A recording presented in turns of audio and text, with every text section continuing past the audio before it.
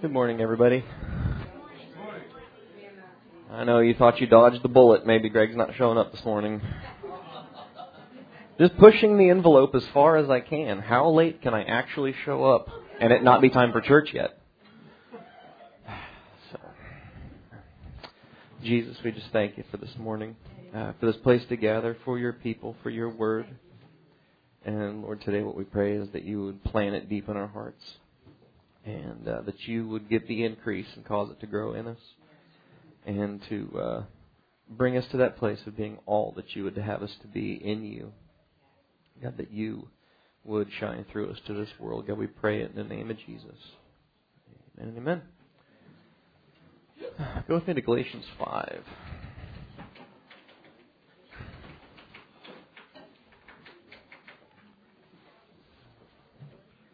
So I want to talk a little bit about liberty today. It's a grand word.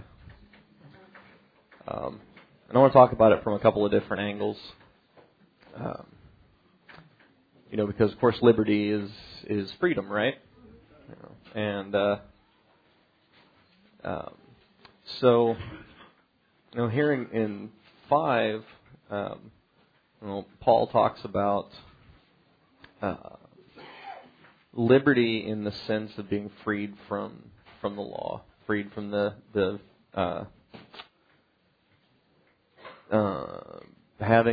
doing the law be your righteousness, and that's an important thing, and I want to talk about that some.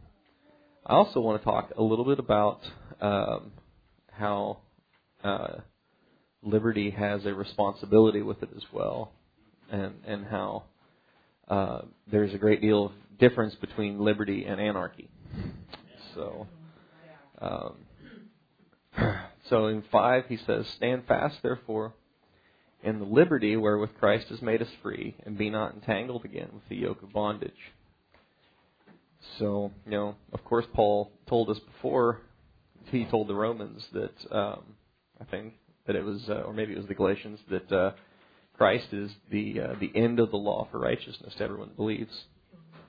So, of course, him that, if you're going to do the law, then that's going to be your thing. If that's going to be where you've cast your lot for your righteousness, then you can't have it both ways, essentially, is what he says. You can't have your righteousness be based on your works and also have it on Christ. It has to be one or the other. And I think that's where a lot of us get squidgy because it's easy to take that sense of, well, my righteousness isn't based on my actions, and kind of just live however you like. For years, I lived in this illusion, and I don't know where this comes from, but I heard this really interesting thing once, some idea called the permissible will of God. It's like, well, God didn't tell me I couldn't. God didn't say no. Well, that's because you were walking around like, blah, blah. So it's like, well, why didn't you ask me? Well, because I knew you'd say no. So, right? I think we all did that, It's like you kind of, as you grow up, you sort of gauge your parents. It's like, okay, if I ask Mom, this might turn out all right. If I ask Dad, this is going to be a definite no. If I don't ask anybody, then it's going to be yes. Like, I told myself yes. So, and I lived there for a really long time. I kind of just did whatever I wanted to do. I salved my conscience reading a little bit of the Bible every day. I would kind of skim across 5 chapters without really paying any attention to what I was reading. First thing in the morning or first thing when I got home from work, kind of make it like okay, I got that out of the way now. Now I want to go do what I want to do. And that's how I lived for a long time. And then I discovered what a foolish waste of time that was. And about the only real value I got from that time of my life was that I was at least reading it. And so I was definitely putting it in there. But I could have been doing so much more. if I had just simply been taking God seriously, which I really wasn't. So I had this liberty that, well, I'm not justified by my actions, so why couldn't I play video games for 3 hours after work and read some Harry Potter and then go to bed? That's how I lived. And there was this service that some of you may remember. It's been about 9 years ago now, probably. That those of us who were there, it's like war veterans. It's like I was there.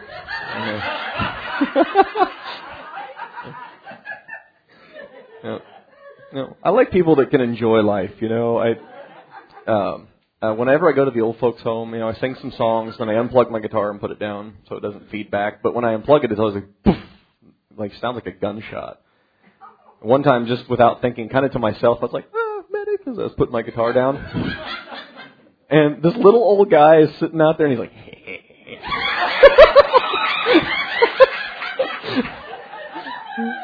like, awesome. Like, that guy must have been in the Army. So, but there was this service, and many of us that were there refer to it as the machine gun service because it was the most horrible, awkward thing ever, and the presence of God would not settle at all. And Ron got up here and pretty much just sprayed everybody with this machine gun of the Word of God. And yes, that's what I said. Ouch. But I was really glad. I mean, I went home and took my stack of Harry Potter books out to the dumpster, threw them away. Took my Linkin Park CDs, threw them out. Yes. Like I said, it's a long time ago. And various other things. My collection of movies got a little slimmer. My collection of CDs got a little slimmer. My books got a little slimmer. And I got rid of all this stuff. And I was so glad. I mean, I was so relieved. I mean, I couldn't wait to get home and get rid of this stuff. It's like I'm sitting here talking to people after church. I'm thinking, man, I got all this stuff at home. It's like it's infecting my house. I got to get rid of this stuff. I don't know. So liberty has responsibility with it then too. You can't just live as you wish. That's not what liberty means. And so I think the thing to understand about what he's saying here in verse 1 it says, "Stand fast in liberty wherewith Christ has made us free, and be not entangled again with the yoke of bondage." I mean, he's talking about don't get tangled up with your works being how you're okay with God. And the reason I said before that this is where we get a little squidgy sometimes is because your righteousness is by faith. Faith in the blood, faith in His merit, faith in what He did at Calvary, and not on your actions. That's not the same as living with right actions. They're two entirely different things. And so, because you can get to the pearly gates and, you lived a good life, you paid your taxes, loved your family, never murdered anybody, and they still are not going to open. If you don't have the blood, they don't open. And that's all there is to it. But the thing is God has an expectation that we live right. And that's what righteousness is, right actions, right? I was talking to my kids. I was like, now do I love you because you are really great kids, or do I love you because you're mine? And Levi's like, you love me because you're mine. I'm yours. So, yes, exactly.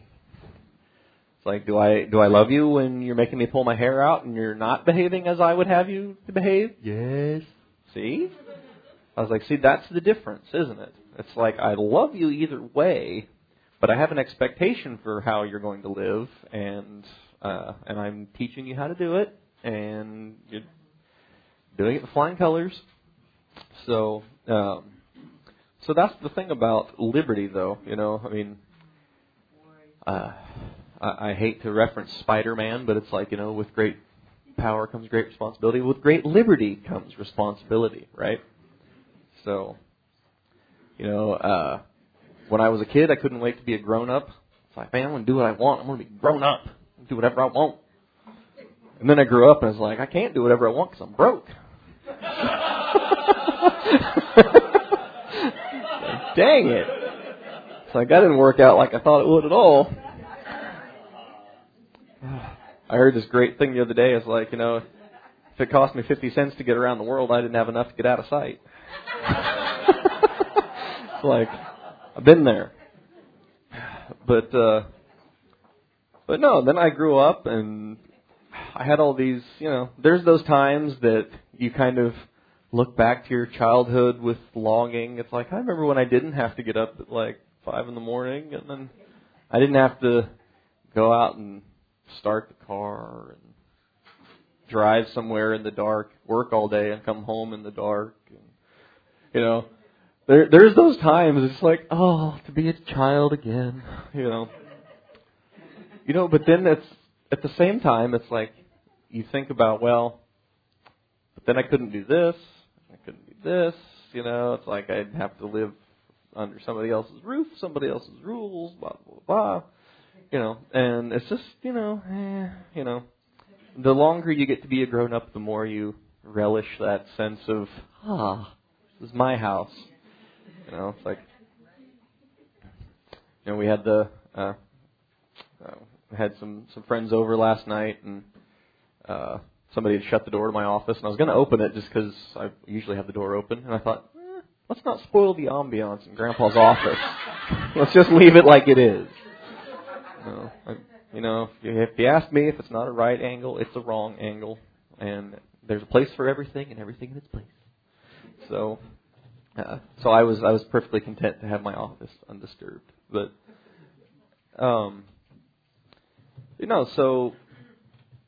there are those responsibilities then that come with liberty, that come with being an adult in this case, in that example.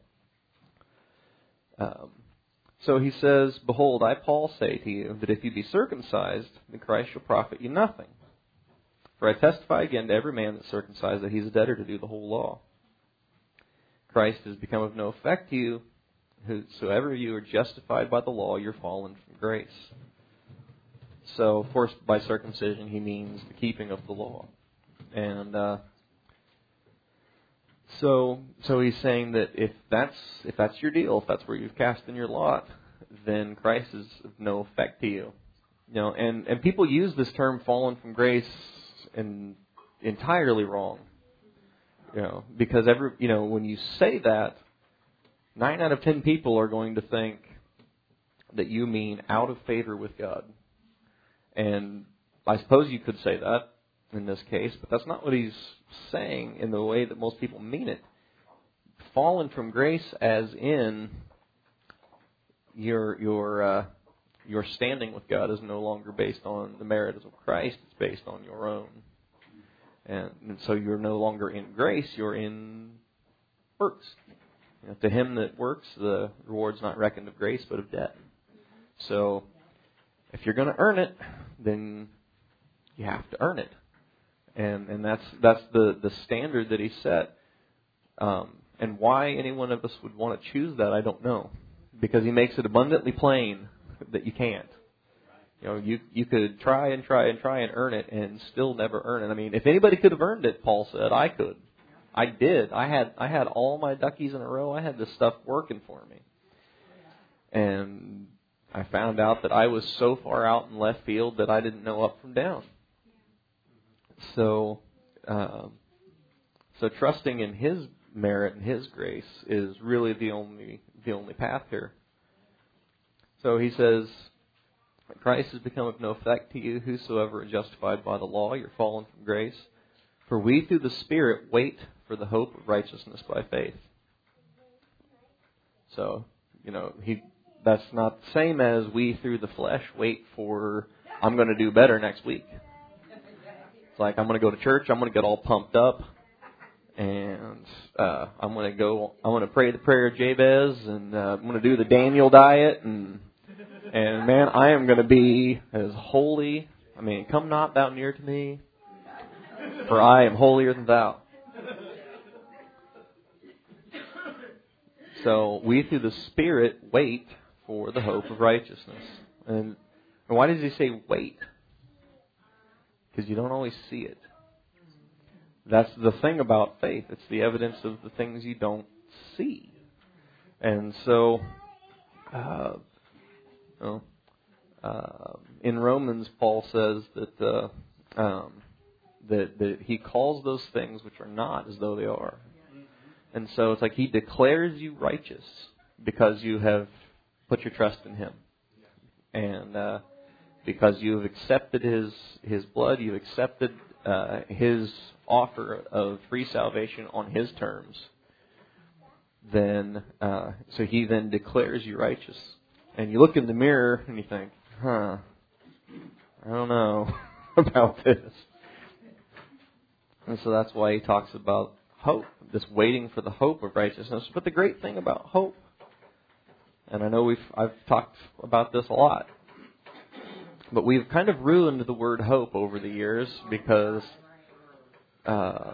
when we say hope, it's like, well, I hope so, as in this wishy-washy, uncertain. And it's funny because I still use it that way in everyday conversations. It's like, are you going to get that job? Well, I hope so, and all that. But what he's talking about here is a certainty, an expectation of good. And so he's saying, through the Spirit, I'm expecting to see this in my life. I know it's already there. I just maybe don't see it right now, but I have every expectation of someday looking in the mirror and he's looking back at me, because that's what he apprehended me for. So he says, in Jesus Christ, neither circumcision avails anything nor uncircumcision, but faith which works by love. You did run well. Who did hinder you that you should not obey the truth? So you could get, there's both directions that you could go in this thing. What did Jesus say about the road? Did he say it was broad, or did he say it was narrow? That's right. So it's easy to be on the broad road. There's you can really kind of weave all around and play bumper cars and never really hit the rails. Just run into other people. The narrow road, you kind of have to stay in between the lines. And so that's the thing about this narrow road and about obeying the truth, because it's not even about, I'm going to pull myself up by my bootstraps. I'm going to do this. I'm going to make this thing happen. I'm going to do this right, because then you're going right back into that place of being in the circumcision again. But when you understand that God has given you His righteousness, and that you really recognize what He has rescued you from, then you just get happy with Him, and you want to live in a way that would be pleasing to Him. There's when you fall in love with somebody, you start making changes in your life on purpose, because you want them to be happy with you. And if they don't like that, then it's going to have to go away. Even if it's it's like when I have to sell the hunting dogs and get rid of my motorcycle and everything else. It's like, dang it! It's like, but they're worth it. And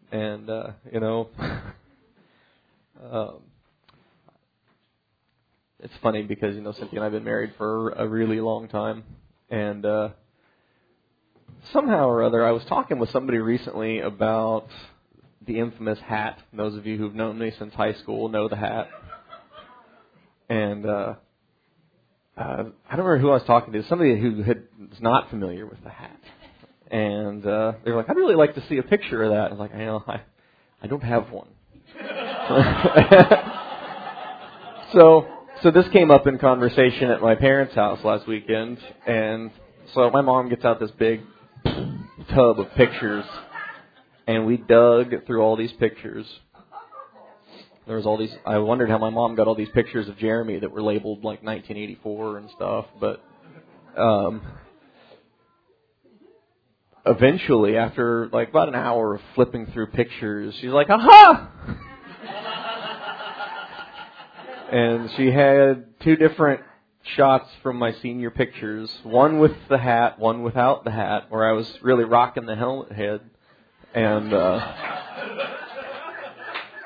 had this sparkly blue smiley face earring, about the size of a quarter, like a dangly thing, right? Just on the one side, of course, because it was the 90s, and that's how you did. That's how we rolled back then. And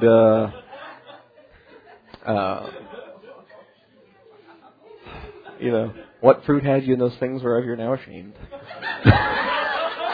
No, but and the whole reason I brought that up is because even, you know, after I kind of moved away from that look, I you know, in my early 20s, I used to like bleach my hair, and I still kind of wanted to have an earring, but I was like, you know. But Cynthia's not really into the dudes wearing earrings thing, so.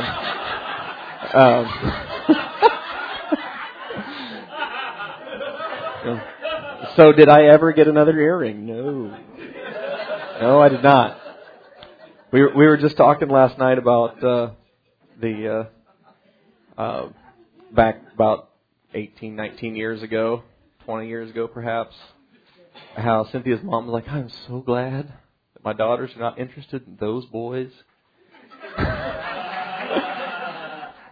Ta-da!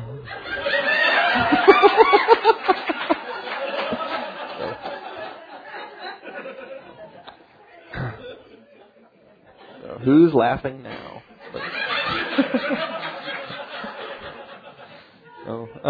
No, but so, you know, I changed things because I met her. I changed the way I talked, changed the way I acted to some degree, and sort of started acting my age, more or less, or at least tried to, because after all, it's like I had a young lady to impress. So when you love God, then you find yourself changing things on purpose, intentionally. It's like you look through your life and you start taking stock of all this stuff. Like, is this really? Would he like this? Nah. Cynthia looks through her closet and she'll like this shirt, you know, and I don't. She'll just look at it and she'll put it back.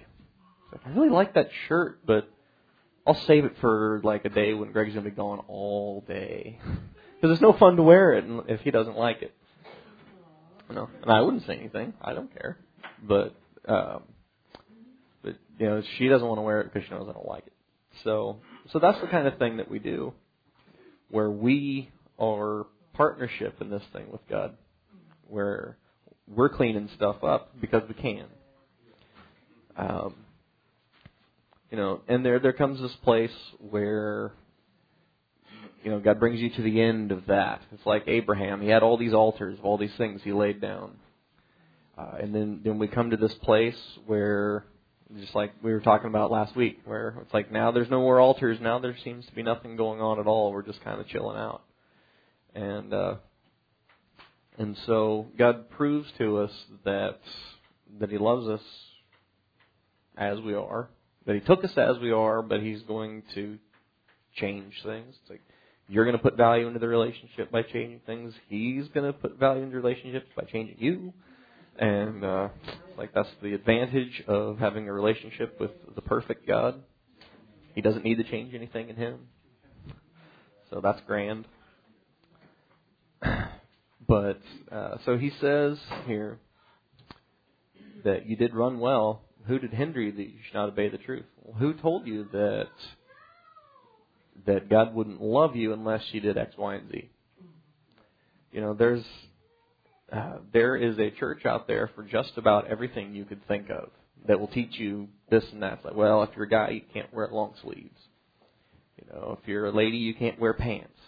You know, and it's like, and it seems so silly, but there are people that get really hung up on those things.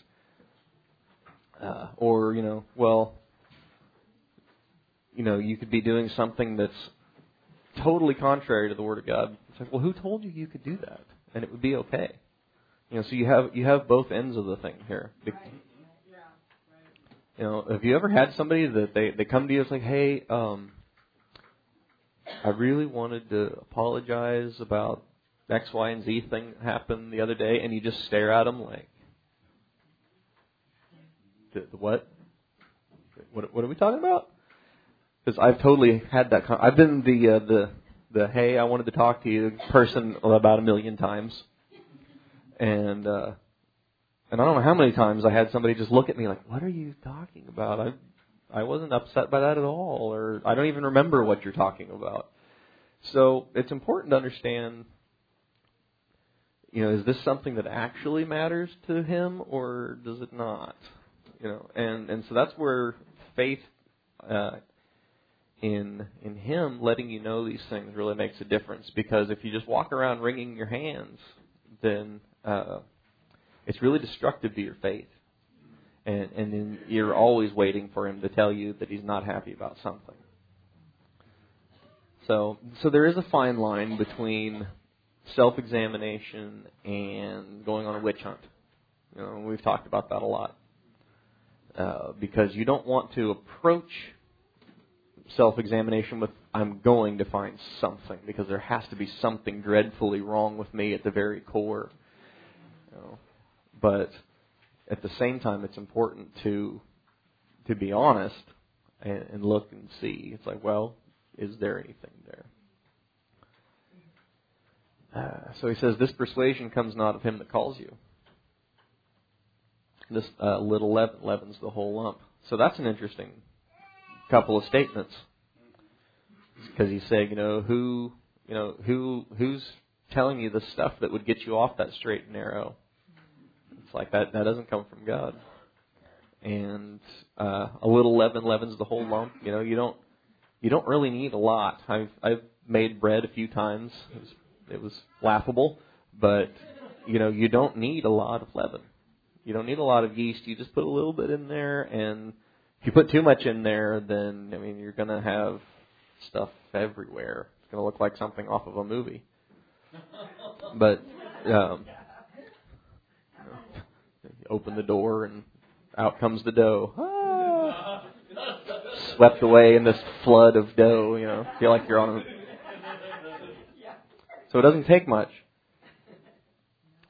So it's interesting how a little thought that this is okay, maybe it isn't. It's like, what does the Word of God say about it? That's what keeps you from getting off into left field with these things. It's like, well, I feel like this would be okay. I feel like. It's one of my favorite phrases to be like, it's like that little sound it makes when you pull the record needle off while it's playing. It's like, you feel like, huh? It's like, okay, well, what does the Word of God say? Because that might be entirely different. Because we all, we grow up different ways. We have different experiences. And so it shapes your sense of what you feel like would be okay. And it changes it from what somebody else might think. It's like, if you grew up in church where they told you that you can't go to the movies, then you might have a serious problem with going to the movies. And it's like, if I grew up going to the movies every Friday, like watching something wholesome, that was a long time ago, clearly, then I'm not going to have a problem with that. So it's like you have to find, it's like, well, obviously, God didn't put anything in Leviticus about going to the theater, but you have to go back to the things that God says about putting something evil before your eyes. What are the things that you're taking in? What are the things that what are the thoughts you're entertaining? Because you are what you eat, and so your brain is what you take in. So you want to take in those things that are from the Word of God. So, wrap it up here. So he says, I have confidence in you through the Lord that you'll be none otherwise minded, but he that troubles you shall bear his judgment, whosoever he be. And I, brethren, if I yet preach circumcision, why do I yet suffer persecution? Then is the offense of the cross ceased. I would that they were even cut off, which trouble you. For brethren, you've been called to liberty. Only use not liberty for an occasion to the flesh. That's what I've been saying this whole time. Use not liberty for an occasion to the flesh, but by love serve one another. For all the law is fulfilled in one word, even in this: you shall love your neighbor as yourself. So that's an important thing to understand. That I probably could have gotten up here and just read verse 13, and you guys would have kind of got the whole gist of what I was saying. That you've been called to liberty, but only use not liberty for an occasion to the flesh, but by love serve one another. A few more verses here. But if you bite and devour one another, take heed that you be not consumed one of another. This I say then, walk in the Spirit, and you shall not fulfill the lust of the flesh. The flesh lusts against the Spirit against the flesh. And they're contrary the one to the other, so that you cannot do the things that you would. But if you be led by the Spirit, you're not under the law. So when you follow those promptings of the Spirit of God, and you follow what the Word of God says, then liberty is a really great thing. Because you've got these things. He says that if you walk in the Spirit, you won't fulfill the lust of the flesh. And there's something about your flesh screaming at you for something, and then you finally just give it what it wants. It's like a child throwing a fit. You finally give it what it wants, and it shuts up. But then you've actually compounded your problem. It's like, because now you're going to have to fight this again, but now it's going to be harder next time. Now, because the child understands, all I've got to do is wear you out. All I have to do is outlast you. And kids can outlast you. if they think that they can get what they want from you by just persisting, it's like, man, they make great little salespeople. But it's the same thing by just. It's like, well, just this one time. It's like, I'll just let this thing go this time. It's okay. It's the permissible will of God. God didn't tell me no. It's like, well, He said it in black and white. I may not have said it to you right now, but I've put it out there for you from a long time ago. It's just there. And that's the same as. And so, having done that, you actually empower your flesh to come after you again for this thing. It's like, I want this thing. It's like, oh, and by the way, how about this? How about this? And so walking in the flesh, and versus walking in the Spirit, it just goes back to the illustration that Ron always used about the two dogs. Like, whichever one you feed is going to be the stronger one. And so you don't want to make problems for yourself by feeding the wrong one. So, and then here at the end of 5, he goes down through all this list of things that you can look for. It's like, so if you're seeing these things in your life, like 19 through like 21, then that's a good indicator for you then that you have a problem. And that you're walking after the flesh. And then, of course, he talks about the fruits of the Spirit. We're all super familiar with that. And those are all indicators that things are going a little better, that you're walking after the Spirit. And then And just here at the end he says, in 24, he said, they that are Christ have crucified the flesh with the affections and lusts, or the passions and lusts. And if we live in the Spirit, let us also walk in the Spirit. Of course, in Romans he said that that they that are in the flesh cannot please God, but you're not in the flesh, if so be the Spirit of God dwells in you.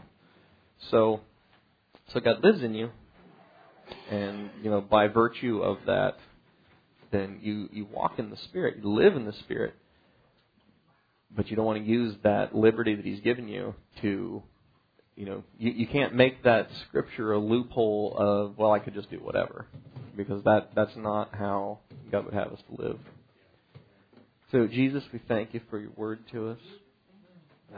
God, plant these things in us and make them real to us, Lord God. I pray that your word would grow in us, Lord, and that we would find ourselves walking more in the Spirit and more and more taking the things that the flesh would demand of us and leaving them by the wayside. God, I just pray that you would cause that love for you to grow inside of every one of us. God, I'm not satisfied with the measure that I love you with, God, and I want more. And I pray that you would put that in me. God, and every person in this place that's asking for it, God, I pray that you would put us in those places where we have a choice to obey you or not, Lord, so that we could obey you. And that we could choose you and grow in you, and that these things could come to fruition in our life. God, we pray it in your name. God, today, I just pray for your presence to have perfect liberty in this place, to do exactly what you want to do. God, you know every heart. You know every need. God, and we've come to this place not because it's Sunday morning, but because we have come with an expectation of meeting you here and receiving something from your hand. And God, today, every heart that's reaching out to you, needing something, God, even if we don't know what it is, God, you know what that something is. And we just pray that you would work these things out perfectly as only you can. In the name of Jesus we pray. Amen and amen.